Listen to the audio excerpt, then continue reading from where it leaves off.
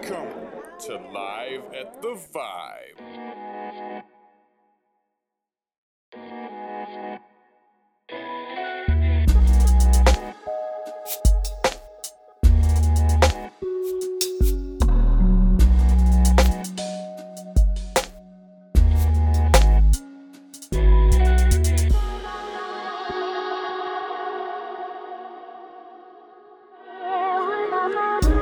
Welcome to Live at the Vibe with your host Elliot Ravetti. I'm here with comedian Gavin Scott, and we're going to chat a little bit after the new year. Gavin, you're up in a couple of minutes. How are you feeling tonight?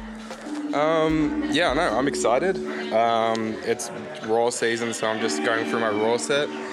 Just figuring out what jokes I want to do, like what punchlines I want to do, whether or not I want to go offensive or clean. I'm okay because these are all jokes I've done before and stuff I've thought about. And it is televised, so do you ever consider anything like that when you're doing your set? But like when it's televised, do you try and change it at all, or do you just do you sort of thing? Well, I think that's actually the thing I'm discussing at the moment, internally, like whether or not I want to actively try and get through and try to be as clean as I can and try to be that kind of comic they want, or do I want to be the comic I want? Like, it's really this thing of like, because I think I could get through. Like, I have some jokes that I could probably get through with, but like I kind of don't like those jokes, so I'm not sure if I want to perform jokes I don't really like and possibly get through. Like, it's a weird thing, but I would rather just go up there, do the jokes that I like, even if they're offensive, even if they swear too much, and just like just be happy with myself. And like, because the thing with like my past Raw heats, I didn't really care about getting through. I just cared about like my recognition after it. Like, I had the MC come up to me and just said, "Man, that was a really good set," and like that was more important to me than getting through. Like, was just recognizing I did good. Absolutely. And like, I had people come up to me from the crowd and talk to me being like, "Man, that was really funny." Yeah. And I was just like, fuck, man, like that's what I want from comedy. I don't care about getting through. I don't care about first place. I want people to come up to me and talk to me being like, "Man, you're funny." That's all I want. Fuck yeah. All right, well, that's excellent. I mean, you said this is, you're trying to go through that process, and we spoke earlier, you said you've done it twice before. Was that something that maybe you thought about in those first two performances, or is this something that maybe is first coming into your mind? Well, I guess like the first year I was trying to get through, but like I didn't really think about the censorship part of it. I was just thinking about like the ability part of it. Because it is televised, and are you worried about that? Not really now, because I just know I'm not going to go through. Like, if I do the jokes I want, I know I'm not going to go through. Like, I've said to other comics, I just use pussy as a punchline too much. Like, last year, my opening line was "buckle up, cunts." And like, that's just me. Like, I don't want to, like, censoring my jokes is censoring me. Yeah, like, no one can be youer than you. So just you should. Yeah, and like I think that's what I'm kind of probably going to do. Just do what I feel is right, not necessarily what I think the judges will feel is right. Yeah. So I kind of irreverent would probably be the word. Yeah. Beautiful. And okay, so are these going to be jokes that you've been working out throughout the year? Like, have you been sort of polishing these down, or I mean, are these going to be newer? I'm really curious about your sort of structure with the set, because we were talking about how you don't. Sometimes you have concepts that you want to discuss, and you'll go through those on stage rather than having pen and paper written out jokes sort of thing. And I find that really interesting, because nothing could be more intimidating to me than just going up with a concept sort of thing. So can you sort of discuss how that goes, like how you prepare for that mentally? How do you deal with that on stage? That's really interesting to me. I think like the thing for me, like the most important thing for me from the crowd is like if they're interested, like, because I can deal with a crowd that like doesn't find me funny, but like if they don't find me interesting, like that kind of fucks with me. Like I need to be listened to at least, like that very basic kind of thing. So like for me, I've always kind of gone up, like initially I tried to do like that one-liner kind of comic, and it just wasn't really for me. But then I tried just going up there and almost like treating it like an argument, being like, this is me arguing my point of view, and then like I'll take counter arguments into the argument as well.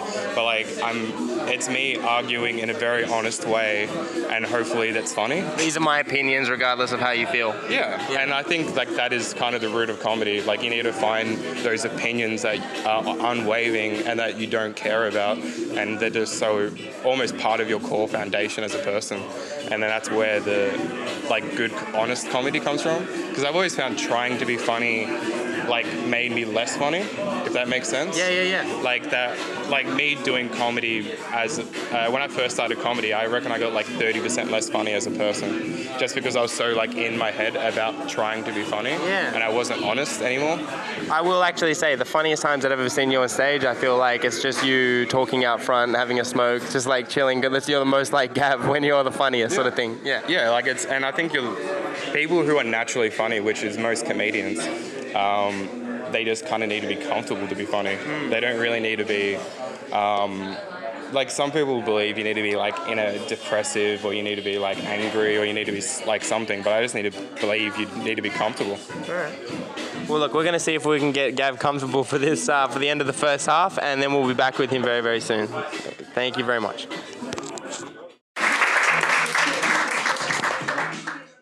I've been seeing this girl for a while who was a personal trainer. I bet, everyone here is like, how the fuck did you do that? How much is that costing you an hour?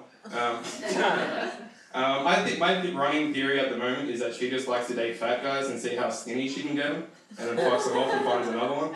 Personally, I'm just happy I'm part of the process. She recently put me on a diet, actually. It's called the pussy diet. So like, just every time I get hungry, I just eat a pussy. It's worked so far. I used to be 300 kilos. I'm going to eat my way to the body I want.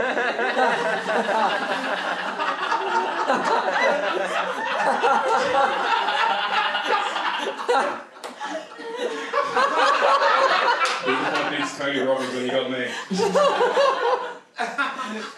go, guys. There we go. All right. Welcome back to Live at the Five with Elliot Rivetti. We're back here with Gavin Scott, and he just killed it on the end of the first half. How are you feeling? I'm not like entirely happy with my set. I have this thing of like, I'm not disappointed in the set, but I'm not like, I didn't get what I wanted out of it, because like I floundered a little bit in the middle of it during my, I did a nightclub bit, and it's just like, it's not, it's really, and it's like it's only like a week old, so like it's a really fresh bit, but like it's really like filled with a lot of emotion, so I just want to get it out, just because I fucking hate DJs. And do you usually try and like as close to the emotion that you're feeling that made you thought of that beat, do you try and get it up as quick as possible, or can it simmer and you can open it up later and be just as passionate? So in like a normal set, if I have a new joke, I'll generally open with it. That's very interesting. For one of two reasons. Mainly because I will forget it if I leave it like halfway through, or I'll forget taglines, or I'll forget a new section that I wanted to add. And if I put it at the start, I know if it's strong or not. Yeah. So if I can open with a joke, I therefore know the joke is good. And I can put it anywhere in my set because I can open it. I 100% agree with you there, actually. Like, you find out what's gold straight away just by not being sure at all. Like, yeah, and sometimes you find out if it's interesting or not. Yeah. Because like if you just say it and the crowd just like looks away, like, oh, this is a topic that's just not interesting. Yeah. And you just need to be able to make it interesting. Do you feel like that the fear of going, oh, I hope this works, actually somehow drives it more than like if you're performing it confidently a couple weeks later? Like that fear actually gives it legs that it wouldn't have in 6 weeks?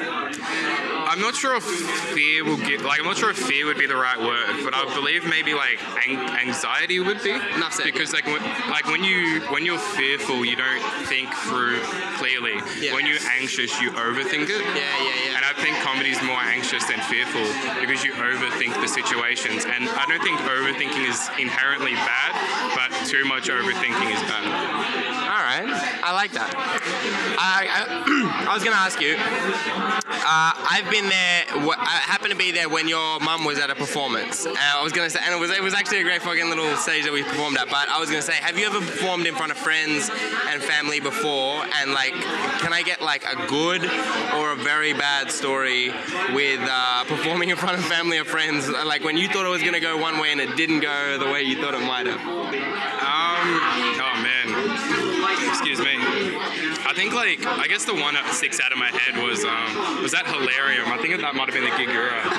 Okay. And just for some, I think I was crowd working, and then my mum decided to speak up, or someone decided to speak up about getting caught masturbating, and then it just got really confusing about what got said, and me and my mum didn't know who got accused of getting caught masturbating, and it was so awkward. It was just so weird, and normally that's the only bad set I've had with family and friends watching, because normally they just don't say anything. You get better and better. Thank you, Peter. Thank you. Pissing myself. See, Gavin's getting his adulation right now from experienced comedian Peter Mizell. Peter, say hello. Yeah, I thought he really almost reached mediocre level, and with a lot of work, someday he may get to that level. And he passed me months ago. I have a funny story that involves Peter. So on my phone, I record all my sets, and at the end of my sets, I will give a little note to myself being you're a piece of shit, you're a bad comic. And I was doing it at Comedy on Edge once, and halfway through me being you're bad, you're horrible, there's a voice being you did really good, Gavin. And then I'm thanks, Peter. And then I go back to you're mediocre. Yeah, no, I recognized genius early in the piece. Oh, thank you. Yeah. Peter, we're going to have you another week. You're a killer. But right now, I got to steal Gavin's attention. I'm sorry. Love you. We'll talk soon. All right, cool. So we got Gavin is actually performing on Raw. He's going to be slaying it on the Raw Comedy Festival. Again, further adulation. We're going to have to push this till later. Autographs till later, please. But when are you performing your set? It's in February? So my Raw set is the 6th of February. But if anyone's listening, I'm doing a themed show at Comedy on Edge on the 23rd of January. Beautiful. Which is Any Questions, and I'll be hosting it, and we'll have a bunch of great acts on as well. Beautiful. We'll promote that, but you can catch Gav on the 6th of February at Comedy Raw. He's going to be slaying it at the Comedy Store at the Entertainment Quarter. So if you've enjoyed Gav's comedy tonight, make sure you check that out, and you guys have a lovely time. This has been Live at the Vibe. Catch you next week.